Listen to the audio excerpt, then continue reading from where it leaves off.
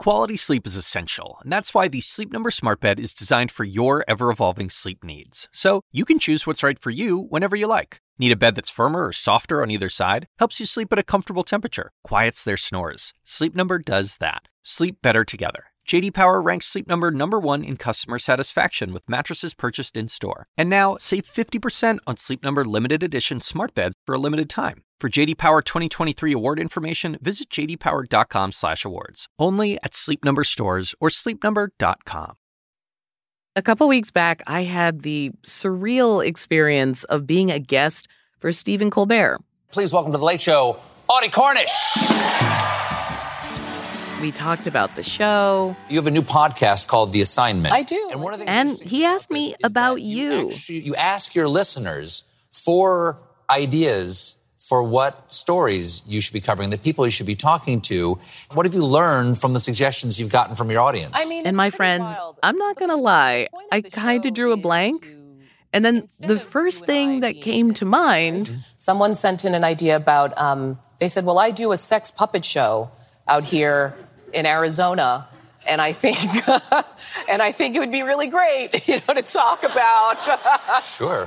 He was very kind about it. Did you check out the puppet show? We were not able to. Weren't able to make Damn it. And then a lot Please come on The Late Show. Shortly thereafter, I heard from a lot of fans of said puppet show and from its creator.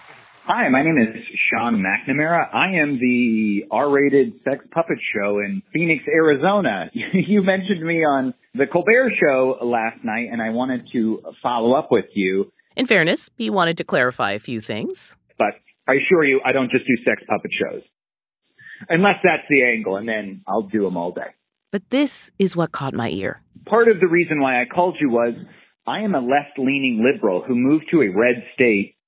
And I'm selling out these R-rated puppet shows where there is political humor on both spectrums, and yet somehow I have managed to find an audience willing to sort of go wherever we want to go. And I think my thought process was maybe we're not as far apart as the media makes us believe that we are from the left and the right, and that the common ground is actually where we thrive.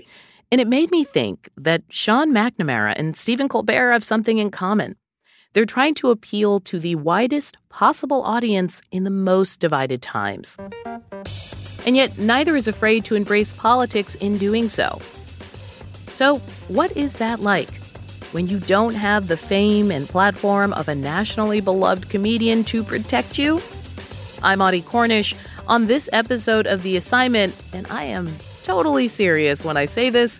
We're asking the puppet theater people about laughter and politics.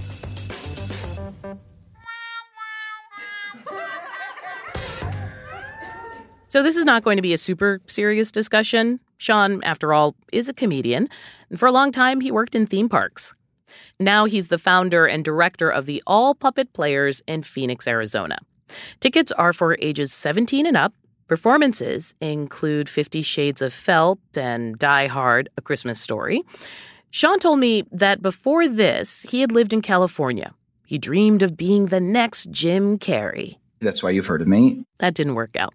But this little puppet theater company he started there was actually doing okay. Then his wife's new job took him back to his home state of Arizona. He started putting on his R-rated puppet shows in Phoenix. And soon, he added politics to the mix. The initial reaction caught him off guard. A patron demanded to talk to me, So they brought me out during intermission, and he said, how dare you interrupt my evening with political jokes? This is not the place for political jokes. And he was like, I'll tell all my friends, you're never going to get us again. No one's ever going to come here. And I was like, holy crap. And I remember being very defensive and saying this is the only place, this is the perfect place for me to have these conversations. But the atmosphere was such at the time that there would be this perception that you're just another liberal comedian making jokes about our president. 100%. So he walked out with his girlfriend and made a big deal. And that was my sort of experience of oh, crap. You better be ready to back up all these jokes. And Sean McNamara, he doubles down. At a certain point In our Die Hard, we have mixed It's a Wonderful Life with Christmas carols. So Death comes to meet John McClane and tell him his future. And as Death is leaving, he says, "All right, I'm off to go kill Carrie Lake's career. Ooh," and he disappears. Normally, you would get either polite applause or you'd get an outpouring of love and support for this line. Sometimes the audience was definitely aligned with you, and sometimes it was dead silent. If it was dead silent, I, as me, would walk on stage and go, "Hey, no, we're not doing that tonight. You guys stop it. That's a funny joke." And that would ease the tension and everyone would be absolutely fine with it. And I mean, we have a Joe Biden puppet. We tend to not lean political, but it is funny to see. I would say that our audience, a lot like Arizona Now, is almost 50-50. We're split right down the middle, and it's tribal. They're a tribe of people who love what we do, and that political affiliation means nothing to anybody because it's all just jokes. It's stupid people with stupid puppets doing 80s movies on stage for fun. And I think that has really chilled out the rhetoric, the sort of bad feelings, the bad blood. Yeah, because the country feels so divided right now. And our entertainments even have a kind of red state, blue state vibe. Yes. I don't know if you feel that way. 100%. And that's why being here in Arizona, it feels so wild that we are so successful, because really this should be one of those places where, you know, I'm watching theaters around town really try to go out of their comfort zone and really present stuff that is maybe a little bit more left-leaning. And I'm watching them get slapped down. I'm watching Facebook fights and things like that. Theaters sort of being accused of doing things for not the right reasons. We just want to entertain. Wait. I want to step back and clarify, because I think you're making an interesting point, but I'm not quite sure I understand. So you're saying right now, when you look at the theater scene in your community, sure, when people get upset at performances, what are the kinds of things they say? You didn't cast correctly. There's not enough racial diversity. There's not enough racial diversity in just the shows that you're choosing. There's a lot of whitewashing. You're choosing themes that maybe Arizona is not ready to handle. That's a bigger theme or a larger story. And I'm definitely not the person who should be speaking of this, because my goal has always been to be the idiot in the back making fun of everyone who's trying to do the right thing. But I can still ask, because if you're trying to draw people, if you're trying to create entertainment for people in a divisive time, I'm curious about what that's like and how hard that is. I think a community, especially the tribe that starts to come see your shows, they really sort of fall in love with you as people first.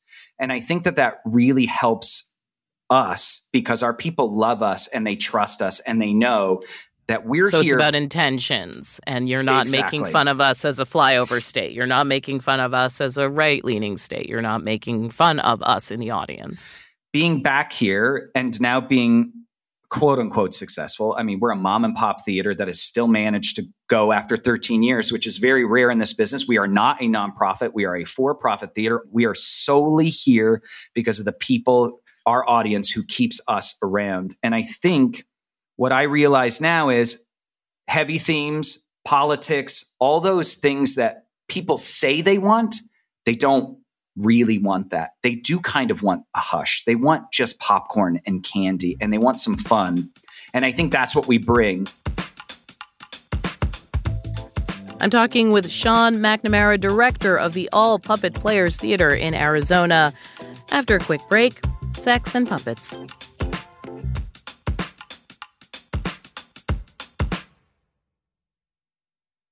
This podcast is supported by Sleep Number. Quality sleep is essential. That's why the Sleep Number Smart Bed is designed for your ever-evolving sleep needs, so you can choose what's right for each of you whenever you like. Need a bed that's firmer or softer on either side? Helps you sleep at a comfortable temperature. Quiets their snores? Sleep Number does that. Only Sleep Number Smart Beds let you each choose your ideal comfort and support, your Sleep Number setting. Sleep Number Smart Beds learn how you sleep and provide personalized insights to help you sleep better. All Sleep Number Smart Beds feature cooling, pressure-relieving comfort layers for soothing sleep throughout the night. Temperature-balancing bedding is designed to move heat and moisture away when you're hot. When you're cool, they hold their energy to help warm you. Sleep better together. J.D. Power ranks Sleep Number number 1 in customer satisfaction with mattresses purchased in-store. And now, save 50% on Sleep Number limited edition smart beds for a limited time. For J.D. Power 2023 award information, visit jdpower.com/awards. Only at Sleep Number stores or sleepnumber.com. Apollo, the god of music, was also the god of medicine, right? So there's been a long time link between music and sound and health. That is my favorite fact of the month. That Apollo, the god of music, was also the god of medicine. I'm Meghna Chakrabarti. Let's explore the world we're living in every weekday with On Point from WBUR, Boston's NPR. Find and follow On Point wherever you get your podcasts.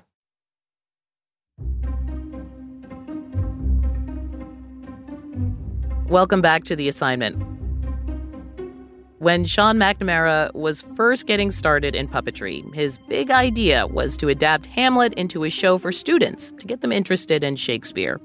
He convinced his wife to put all their savings into renting a theater. Opening night was a disaster. Things were falling, things were breaking, everything went wrong. And as my puppet, I was talking smack about how stupid this was, and I can't believe you people paid for this. So Sean is there basically heckling himself in character as his Hamlet puppet, and the grown-ups in the audience ate it up. And it was then he decided he should keep making shows, but for adults. And I guess this is where I should ask about the sex puppet part. Yes. So 50 Shades of Felt is the show that is definitely our sex puppet show. It sort of saved us. It was a Hail Mary. This is before the movies. This is really before the book has become this sort of international bestseller. That is very hardcore, so to speak. So you did this before there was even a movie. The movie. So one of my cast members had read the book and said, we should adapt this. And I was like, no way. And I read it and I was like, oh my God, how are we going to do this? And it was so wild that we performed and then the movie came out and it was like, well, we got to do this show again. Cutting edge. Yeah, exactly. We're on top of the world. They're following us. And then other titles include Jurassic Puppets and Reservoir Dogs, in parentheses, the producer's written with all dog puppets. Yeah. With all dog puppets. Yeah. I love it. I think fundamentally it is so hard to do anything that pleases everyone in this environment and still touches on politics and still touches on sex even, right? Agreed. When has it felt really hard? You know what I mean? Like, is there a time where you're doing this stuff and you're kind of like, ugh, this is a really rough atmosphere? I feel like now I haven't felt that way because there's been such a reckless abandon that I sort of approach everything to, that when you only have 9 people in a 200-seat auditorium, the chances and the risks that you're willing to take are astronomical compared to, you know, this Die Hard run ran for 7 weeks and it was sold out before we opened every show. I think the pressure now is, how do you keep people interested in your shenanigans and stay true to the spirit, which is that equal opportunity offender.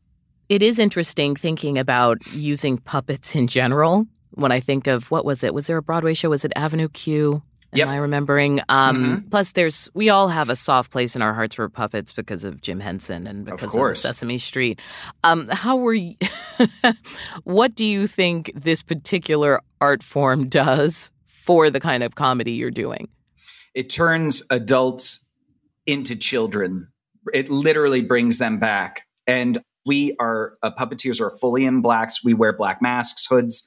So you can't really get any facial tics or body movement. You just see a puppet in front of you, a lot like Avenue Q. So we have free range around the stage. And many people will say after the first 5 minutes, I only notice the puppets. And that's sort of our philosophy. It's not humans playing with puppets. It's these puppets trying to put on these shows as best they can and ruining it every time they try to perform something earnestly and passionately. They ruin it because they're puppets and childlike. And it's crazy to watch the adults follow that train of thinking and become these children who are laughing and clapping and acting like it's a live concert event and not a clear theater experience. Well, Sean McNamara, I'm so glad we spoke. I'm so glad you were persistent. Thank you so much for having I don't me. know if I can get you on The Late Show because I don't even know how I got on The Late Show. It's because you're awesome. This podcast is awesome. But we appreciate you so much here at The Assignment. Thank you so much. Thank you guys so much for having me. That was Sean McNamara, director of the All Puppet Players Theater in Phoenix, Arizona. Next, he's going to adapt Of Mice and Men, only with robots. Your move, Colbert. That's it for this episode of The Assignment. We're taking a break for a few weeks, but we will be back soon. In the meantime, if you have an assignment for us, just like Sean, you can give us a call and leave us a voicemail. The number is 202-854-8802. You can record a voice memo on your phone, and you can email that to us at theassignmentcnn@gmail.com. The Assignment is a production of CNN Audio. Our producers are Madeline Thompson, Jennifer Lai, and Lori Gallaretta. Our associate producers are Isoke Samuel, Allison Park, and Sonia Tun. Our senior producers are Haley Thomas and Matt Martinez. Our editor is Rena Palta. Mixing and sound design by David Schulman. Dan DeZula is our technical director. Steve Lichtai is our executive producer. And special thanks to Katie Hinman. I'm Audie Cornish. Thank you for listening.